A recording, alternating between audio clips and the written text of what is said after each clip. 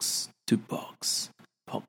to Box。Hello， 大家好，我是阿橘我真的开欢迎收看 Football B2B 足球 Box to Box。今天是2020 6月17号，您所收听的是 Football B2B 足球 Box to Box 足球爆吐爆。这集稍微简单介绍一下这个 podcast 我要干嘛，实在有点拍摄，不好意思，阿橘我现在对这些都还不大了解，所以可能功能啊，或者是这种声音音效可能会有点阳春一点，但是没有关系，因为作为一位专业的足球球评，一定会在这边分享许多在电视上或者比赛过程当中，你也知道，其实画面都很赶，有时候还有导播这种画面，其实抓的那种重点其实都不大一样，在那刀光火石之间，马上又有下一个画面，所以很难跟大家慢慢阐述一些观点啊、想法啊、垃圾话、吐槽啊等等的。但是我知道一听到足球啊，台湾人真的第一个问题都是，你知道什么是越位吗？其实那不是重点啊，你知道吗？因为不知道的一日球迷，也是可以听这个电台也没有关系啊，对不对？因为你知道有影像画面的时候，光是越位大家就吵了半天呢。没有影像听 podcast 讲越位是不是跟米其林主厨教你怎么切洋葱是一样的嘛？你根本不知道他切的那个丁，不过那不是重点。我想说的是，你要是天天听，你就会从一日球迷变成每日球迷啊，然后接着又会从每日球迷变成朋友眼中的这种足球通啊。那平时播足球不能说的、来不及说的、我想说的、我看到的、我想提的那种各种足球大小议题话题，台湾的也好，国外的也好，亚洲的也好，世界的也好，都在 Football B2B 足球爆吐爆这边什么都跟你说。为什么叫做 B2B？之后再跟大家说了。不过常听到人家说台湾人没有国际观，我想打开 podcast， 大家也都看到很多都是什么知識啊，大家都很有学问。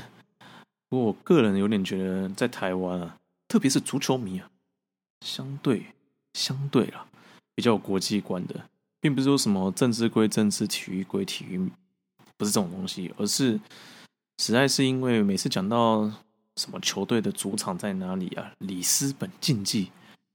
费纳巴切，或者讲到什么阿尔巴尼亚双头鹰，或者是一些什么像什么为什么抽签的时候为什么一定要什么回避问题啊？比如说什么俄罗斯、乌克兰不能抽在同一组，那通常足球迷就会比较知道为什么因为他们有战争啊，还是有什么各种议题话题。那国际上到底是发生什么样的新闻？所以足球会有这样的一个事情发生，你就会特别去注意。通常都是因为已经发生了，然后你去看去查，你就会更知道原来是这样啊。所以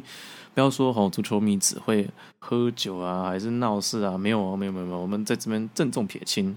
踢足球的小孩脑袋不会发呆看足球的男孩女孩就可以掌握全球体坛动态这个好像某个电视台新体育台的这个 slogan， 不过这不是重点，实在是因为最近真的 podcast 真的很夯，一直都被一些球迷朋友有点 Q 就说疫情这样你怎么不弄个 podcast， 对不对？就是实在是因为自己也很清楚，有时候电视台真的也受限于预算的关系所以也不是每一场比赛都是我来就是播这个比赛的那个过程所以有些球迷甚至就讲说我不想要在粉丝页看你那个长文看了也就是按赞之类，所以弄了这个 podcast 来跟大家分享，那就弄了这个频道来跟大家聊一聊。虽然说都还不知道大家怎么样的心情，想要看什么东西啦或什么的，所以接下来我会把我想讲的放在上面分享。那记得就从 iTunes Spotify 啦、YouTube 啦、Pornhub 应该是不会啦。那你也可以从脸书搜寻阿橘 Orange 徐有成，你可以传讯息给我，那我会回应你。那接着有一些有趣的内容的话，我就会在这个 podcast 里面分享。就是这样啦，感谢大家。